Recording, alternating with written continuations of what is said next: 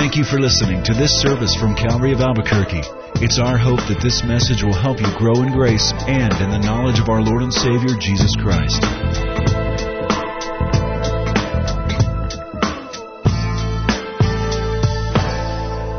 Let's open our Bibles this morning to Psalm 19.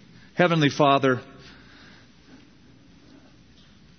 we now believe that the very core and culmination of worship is that we give you our attention to what the Holy Spirit would want to say to us so that we can respond to some definite word from God.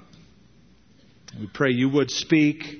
I thank you, Lord, for so many people at 4 different services who come to hear and to do.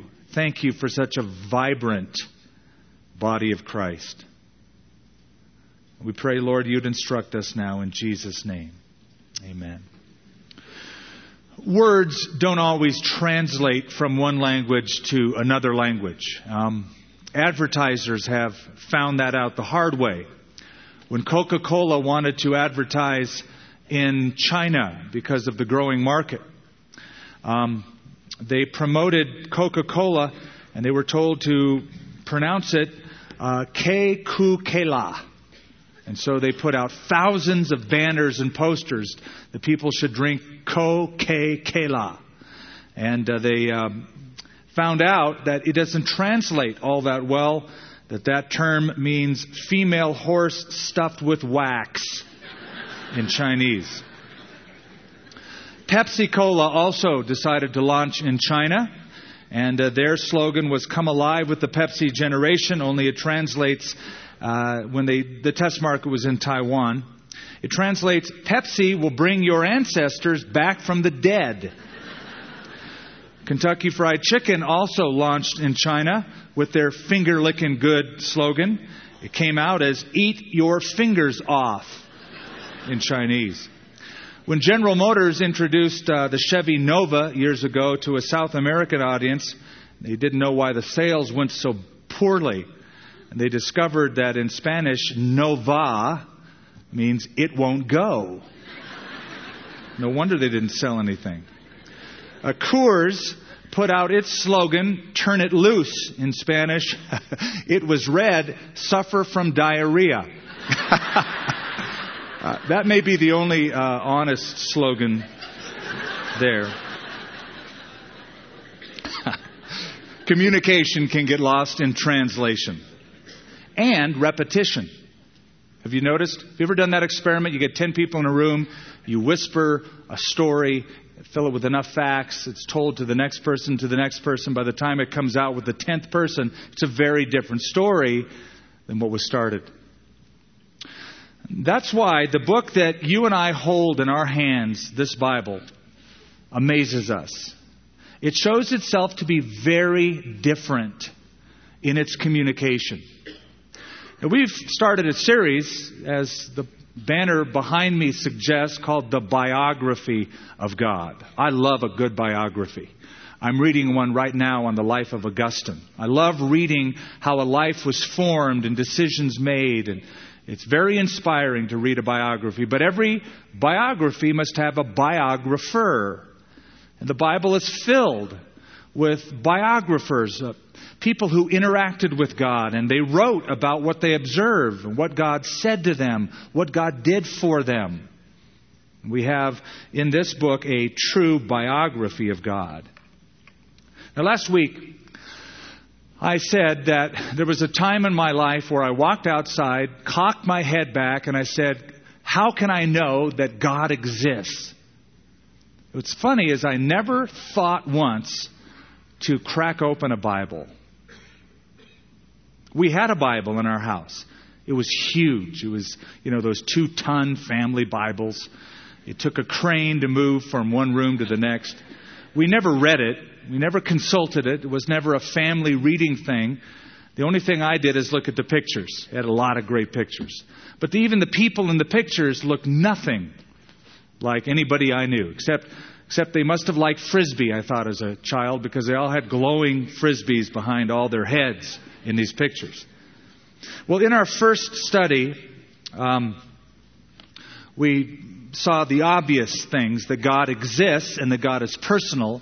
And if you want to know Him, it takes faith and pursuit. That was Hebrews 11. Then last week in our second study, we looked at the clues that God has left in this world to discover that there is a God. Even if we have no Bible at all, we can look for a cause. We can look at the universe, and we can look within the conscience, the moral law. We can discover there's a God. But we need more than that. We need a biography. We need a testimony of a biographer. Now, the Bible indicates that God has spoken in a variety of ways. That's how Hebrews opens up. God spoke in many ways at many times in the past. But of all the ways that God has chosen to communicate Himself, you can actually put them in two categories. You could label one natural, and you could label the other supernatural. Or maybe, even better yet, label one general revelation and the other special revelation. And that's what we want to consider today more than the first is the second. We touched briefly on the first general revelation last week. Though we're going to tip our hats to it this morning, we want to deal with the first or with the second.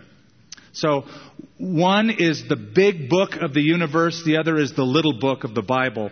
Psalm 19 has both of those as the subject matter. And David, who wrote the psalm, wants you to know that both general revelation of God's creation and the special revelation of God's Word, they both point to God and they do not contradict each other. Charles Spurgeon put it this way: "He is wisest who reads both the world book and the Word book as two volumes of the same work and feels concerning them, my Father wrote them both." So, let's look at the first 6 verses just briefly, because we spent more time with that last time. And notice the contrast, at least, in how God speaks generally to specifically. Now, I want you especially to notice the descriptions of how the universe speaks to us. It says, the heavens, here it is, declare the glory of God. The firmament shows His handiwork. Day unto day utters speech. Night unto night reveals knowledge. There is no speech or language where their voice is not heard. Their line has gone throughout all the earth, and their words to the end of the world. In them He has set a tabernacle for the sun, which is like a bridegroom coming out of his chamber, and rejoices like a strong man to run its race. Its rising is from one end of heaven, its circuit to the other end, and there is nothing hidden from its heat. David spent a lot of time outside. He was a shepherd boy. He got to put his head on a rock and lay down and look at the bright stars. There was no light pollution around where he lived. There was no smog. You know, we are disadvantaged. We don't spend quite the same amount of time in the outside environment as the ancients used to. We live in a house. It's controlled by air conditioning and heating. It's temperature controlled. We got our music, and then we walk just a few feet to our car, which is also temperature controlled and covered, and our music is there and our cell phone, and we live very protected lives. They lived very exposed life, and they were able to look and observe the heavens and the world around them more than we do. And David said, the world that I live in and all of its universe spread out is speaking to me. He heard it. God exists and He's glorious. And we've been listening to the skies for a number of years. But we're listening for voices from aliens. Harvard University put out a receiving dish 85 feet in diameter just outside of Boston, Massachusetts. And USA Today said it's part of the most extensive search conducted for intelligent life in outer space. It allows scientists to listen to and analyze 128,000 frequencies at once 24/7. David is saying the heavens are already blabbering. They're already talking. There's a gossip going on just looking at the heavens of the glory of God, of its Creator. Notice in verse 2, it says, day unto day utters speech. If you have a New International Version, it's more accurate. It says, pours forth speech. It's translating a very strong Hebrew word that uses as an image a gushing spring pouring out refreshing water of God's revelation. You'll notice also that it's not a one-time deal. That God is speaking through the universe continually. Day after day, it says. Night after night. These silent preachers are telling us about God and His glory and His creativity and His majesty. It's giving us a message. Every single day, every week, every month, every year, year after year. It's as if one day passes the baton to the next day and the revelation continues. Not only that, but notice it's universal. It says, there is no speech nor language where their voice is not heard. That means there's no culture, there's no nation that is exempt from this communication. Doesn't matter if you live in the jungles, if you live in the deserts, if you live in the mountain communities, if you live by the sea, there is enough information in the natural world to let anybody know there is a God. No wonder Paul writes in Romans 1, therefore they are without excuse. The heavens are speaking, the world is speaking, but it's not enough. We need more information than that. We need a biography. Sure, the heavens tell us there's a God who's intelligent and creative and powerful. But it doesn't tell us much more than that. It doesn't tell us why we're here. It doesn't tell us what His plan is for us. It doesn't tell us where we're going once we die. None of that is heard of or seen by observing the natural world. So, though it is a revelation of God, it is a speech of God, it's not perfect. And so, what David does, beginning in verse 7, is he shifts the focus from general to special. And notice the noun change. Verse 7. The law of the Lord is perfect, converting the soul. The testimony of the Lord is sure, making wise the simple. The statutes of the Lord are right, rejoicing the heart. The commandment of the Lord is pure, enlightening the eyes. The fear of the Lord, another statement of God's Scripture. The fear of the Lord is clean, enduring forever. The judgments of the Lord are true and righteous altogether. It's pretty easy to see that the first 6 verses, he's looking up at the world book. And beginning in verse 7, he's looking at the Word book. The statutes, the testimony, the law, the commandments. And notice the descriptions. It's perfect, sure, right, pure, clean, true, and righteous altogether. These are moral qualities exhibited in the Scripture that are not present in nature. In other words, these Scriptures are a trustworthy biography. The Bible tells you the rest of the story, what creation does not. And that's why you can never say, well, let's forget going to church and reading the Bible. All we have to do is go camping. We can hug a few rocks and look at the stars. God is speaking through that. You can get some information from that, but you can't get enough information from that. There's more. I love what Peter said. Peter was there and saw a glorious display of Jesus transfigured before him and a few of his buddies on the Mount of Transfiguration. He says, look, we were eyewitnesses of His majesty. We saw that glory. But then he says, but we have a more sure word of prophecy. In other words, what I saw with my eyes of the glory of God can't even compare to what is revealed here in this sure word of prophecy.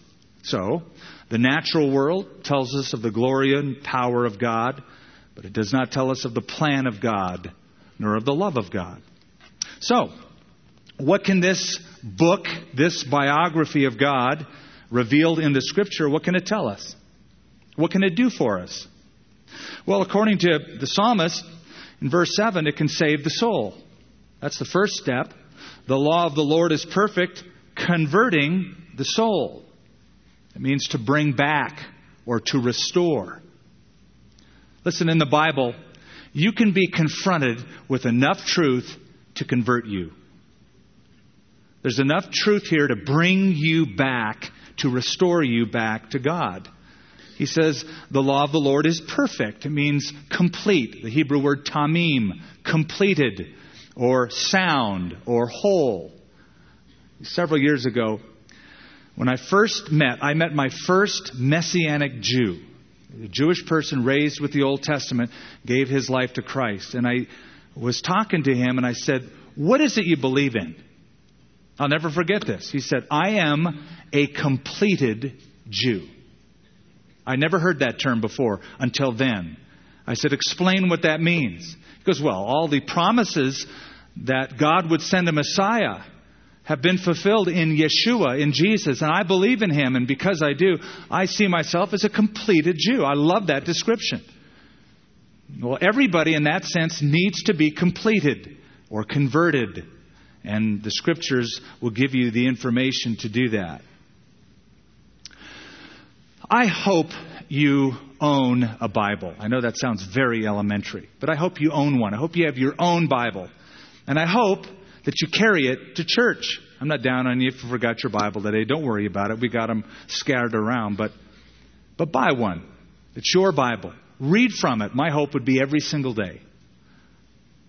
And find out where things are that you'll need in the days ahead. In fact, I hope you'll write in it. I know that's sacrilegious to some, but underline things and circle words and write notes in it, because it's not a religious relic. It's a spiritual tool for your maturity. And it can convert the soul. Peter said in the Bible, or in God's truth, is everything we need for life and godliness. You don't need to go anywhere else for the needs of your soul than right here. And the Lord Jesus said, "Man shall not live by bread alone, but what?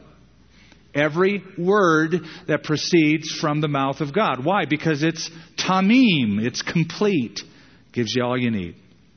That's the first thing it can do, and that's the first step. It can convert your soul. Second, it can satisfy your mind.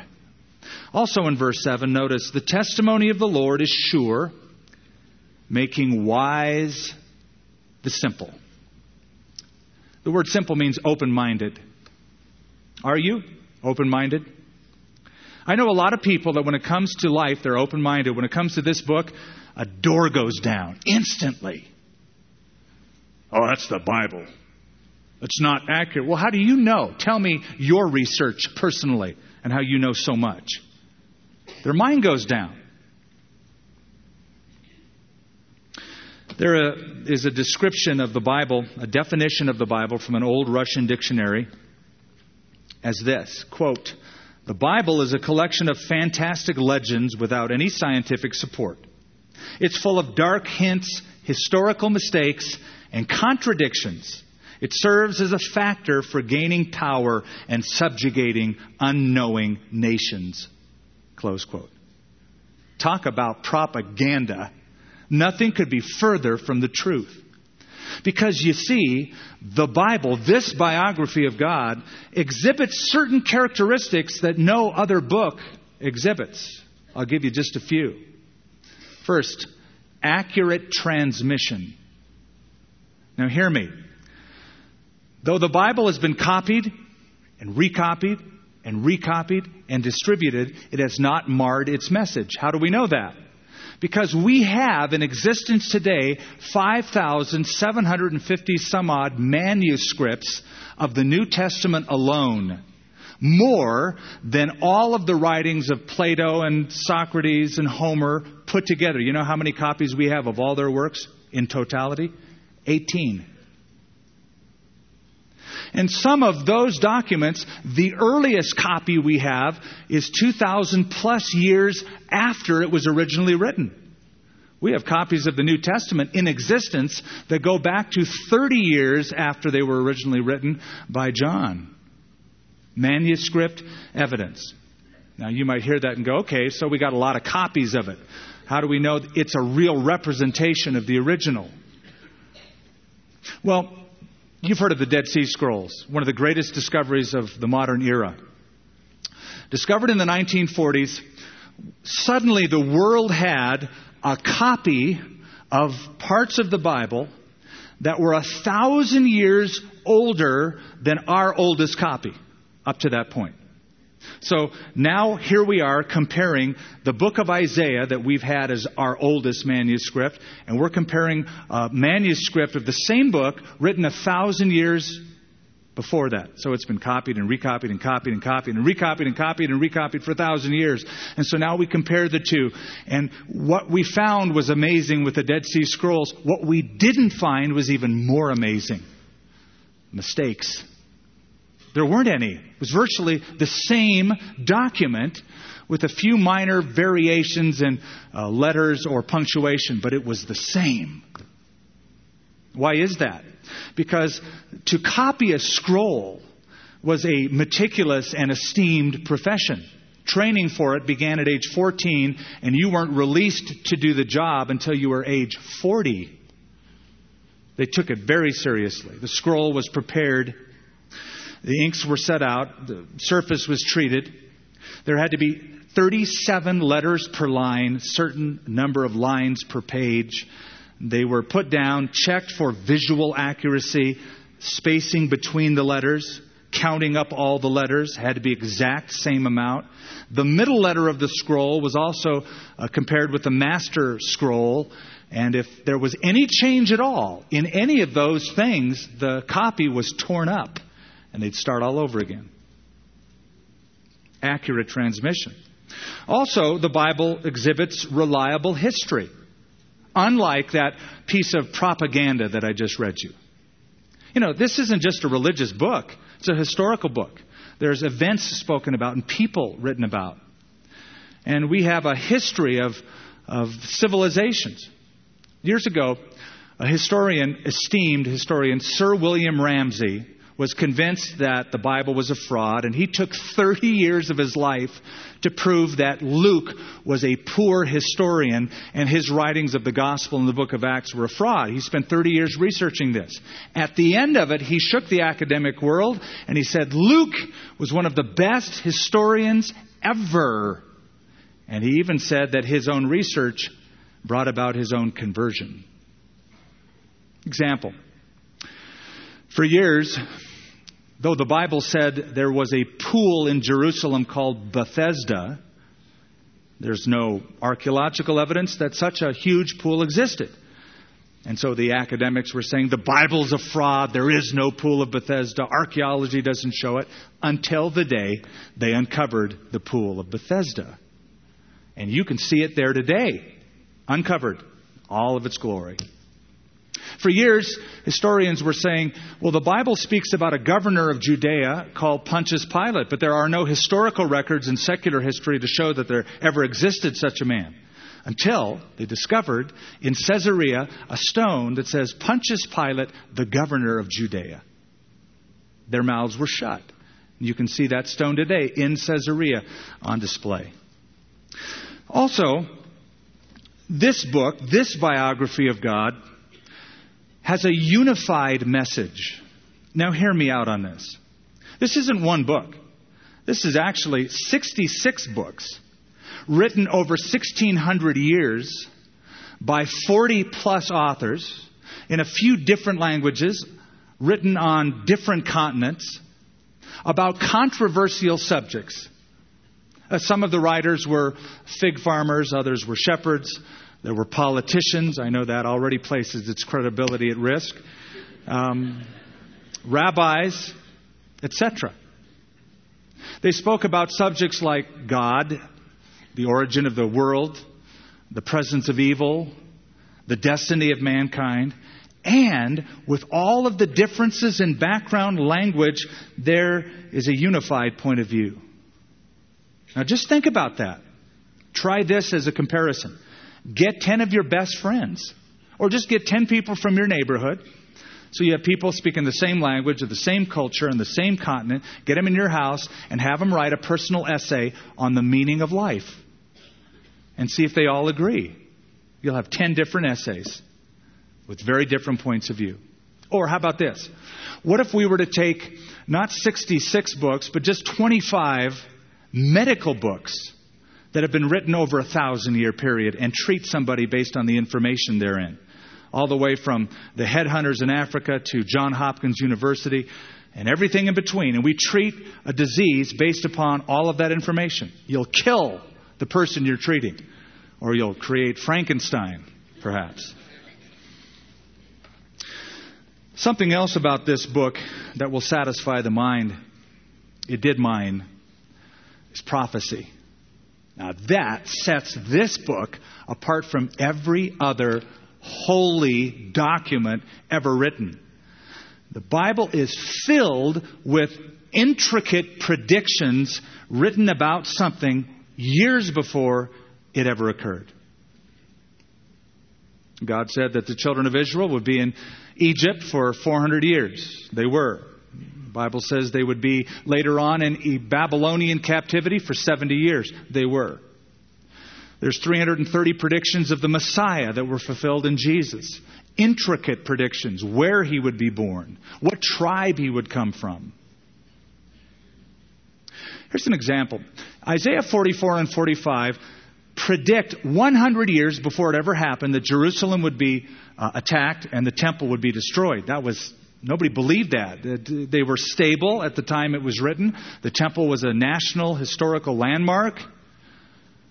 And the same book, in the same chapter, 45, names a king who will be born 160 years later.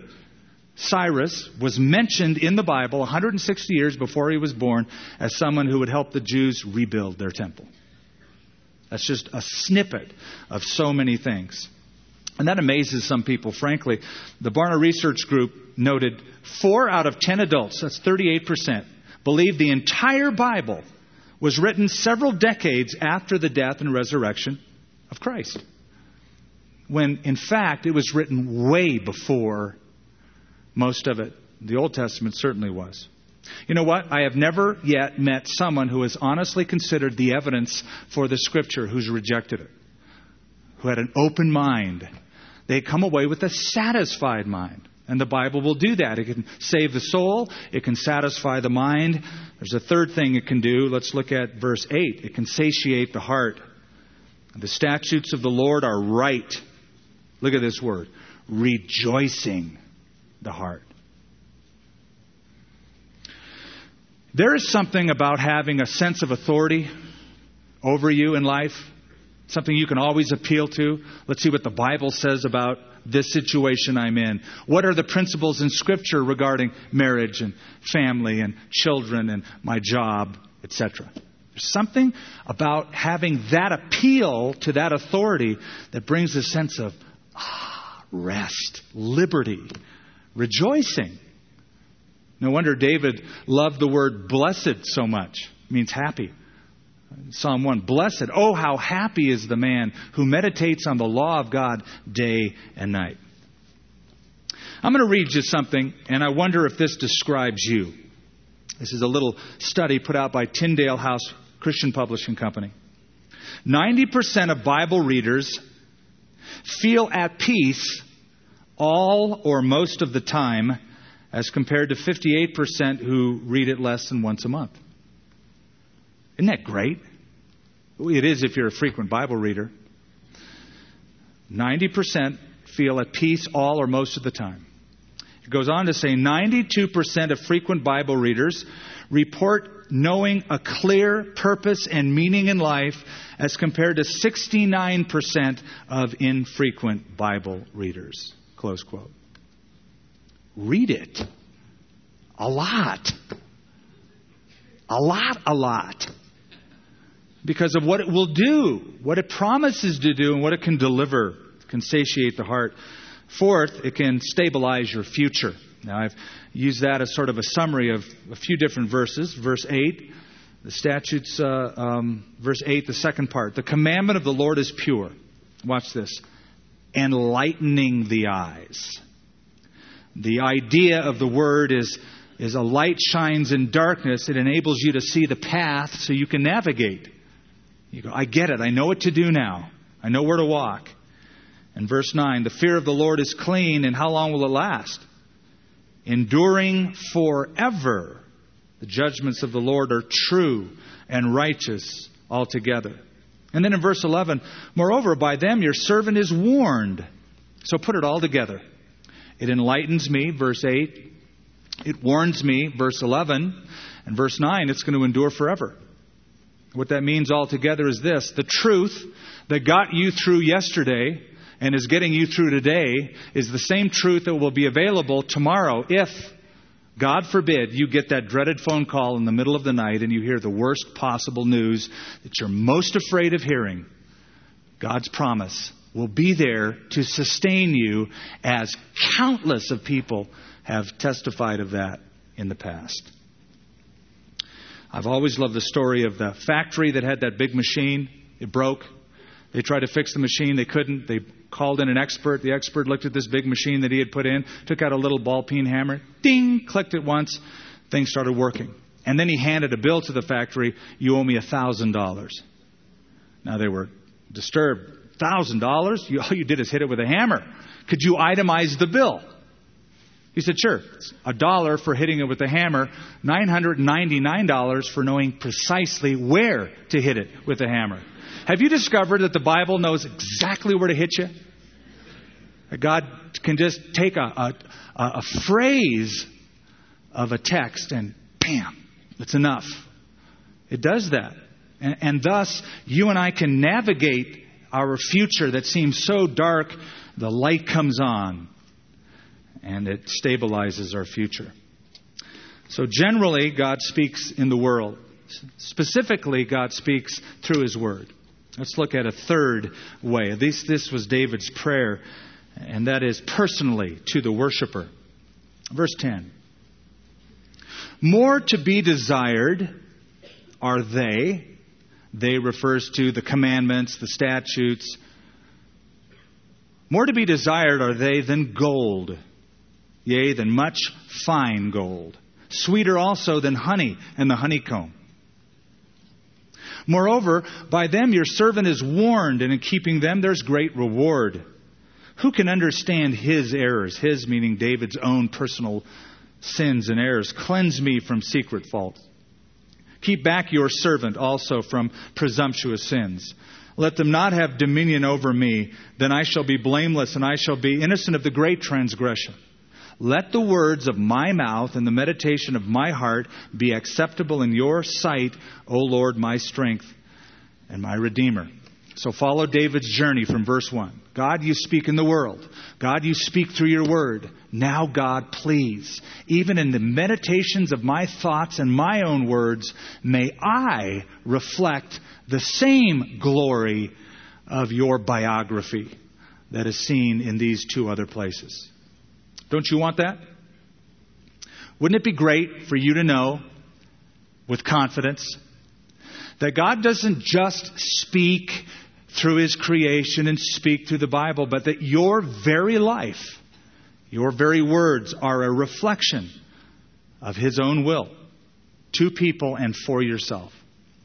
Now, for that to happen, first of all, whatever revelation you would get from God has to correspond with the first two. It's not going to contradict God's truth in the world or in the Word. It always has to be matched up with that. But for that to happen, two things have to happen. Two things are required. You have to value this book. You have to value this book. I want you to look at verse 10, just briefly, one more time.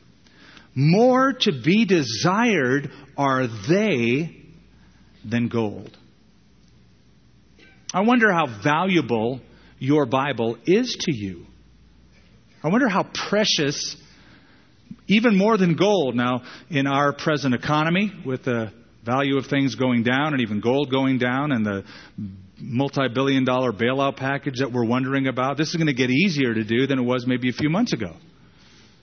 To look at God's Word is more valuable than everything else because everything else seems to be going down. But it's my prayer that you and I would learn to love this precious gift of God's Word. Somebody handed me this some time back. It's called Some Top Signs That You May Not Be Reading Your Bible Enough. Here's one. You think that Abraham, Isaac, and Jacob may have had a few hit songs during the 60s. Yeah, that'd be a good indication. You open to the Gospel of Luke and a World War II savings bond falls out. You're frustrated that Charlton Heston is not listed in the concordance or in the table of contents. You catch your kids reading the Song of Solomon and you demand, who gave you this stuff anyway? You think the minor prophets were guys who worked out in the quarries. All of those would be a good indication you need to be reading that book a little more. Now, would you agree that there is quite a difference between having something and treasuring it? Big difference. Here's an example. I get mail like you do every week. In that mail, there are some things I treasure and some things I don't.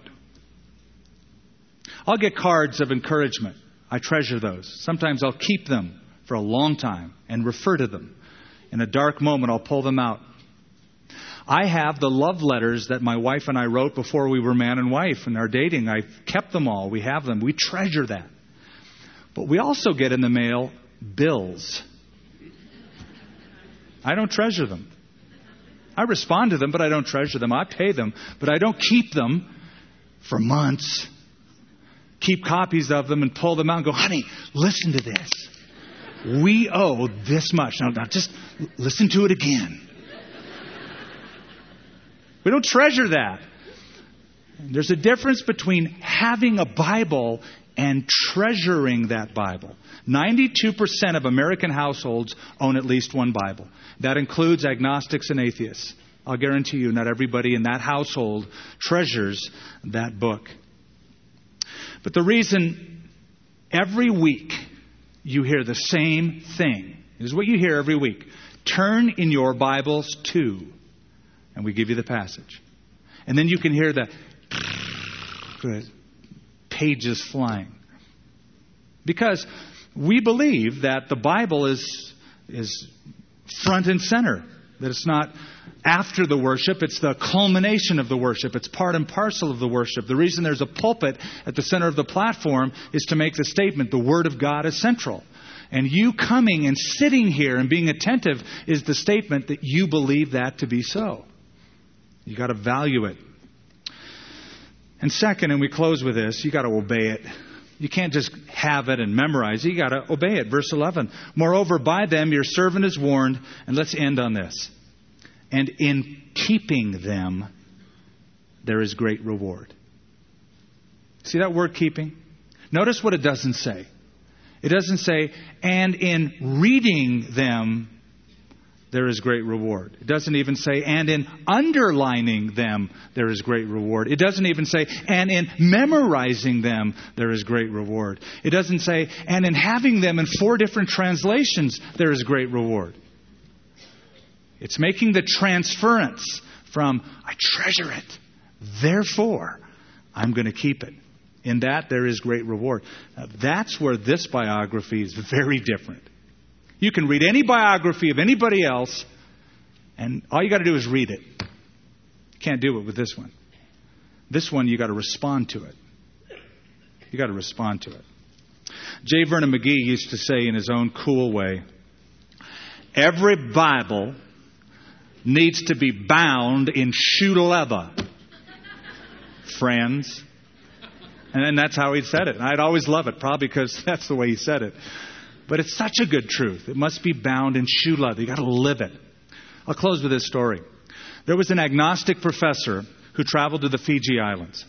And he encountered a tribe who had been impacted by missionaries who had come before and brought them the gospel. There was a church there. They had a value system that was very New Testament. And this agnostic professor said to the old tribal leader, "You're a good leader, sir. It's just a shame that you've been duped by the missionaries who came years ago and brought you the New Testament gospel message. We know now that the Bible really isn't accurate. Nobody really believes the Bible literally anymore. We're more enlightened than that." And that old chief kept his eye on that agnostic professor and said, "Sir, you see that stone over there? That's where we used to bash the heads in of the people before we ate them." The old professor didn't say a word. And the chief smiled and he said, "And next to it, you see that oven, that furnace? That's where we used to roast the bodies before supper." And he said, "Sir, let me tell you something. Were it not for the missionaries who brought the gospel message, the love of Jesus Christ, that would convert a cannibal into a Christian, you'd be our supper by now." At that moment in time, that agnostic professor was glad that tribe believed in the literal interpretation of the Bible. Probably for the first and only time in his life. Every time I see a changed life, I see the power of God's biography. It works. It satisfies the mind, but it changes a life if you let it. Heavenly Father, we do thank you. We rejoice just to be reminded of what a great treasure and gift the Bible is. Very different from any other book or document ever written. And it only makes sense that if there is a God who can cause everything to exist and order it with such meticulous, intricate, beautiful design, certainly that powerful of God could maintain that a book be written that is accurate, that reflects who He is. It just stands to reason. And we're thankful, Lord, for what it does for us. In Jesus' name, amen. Thank you for listening to this service from Calvary of Albuquerque. If you would like more information about what you've heard in this message or about Calvary of Albuquerque, please visit our website at www.calvaryabq.org. If you have made a decision to follow Christ or would like someone to pray for you, please leave a message with our Prayer Watch line at 505-344-3658. Thank you, and God bless.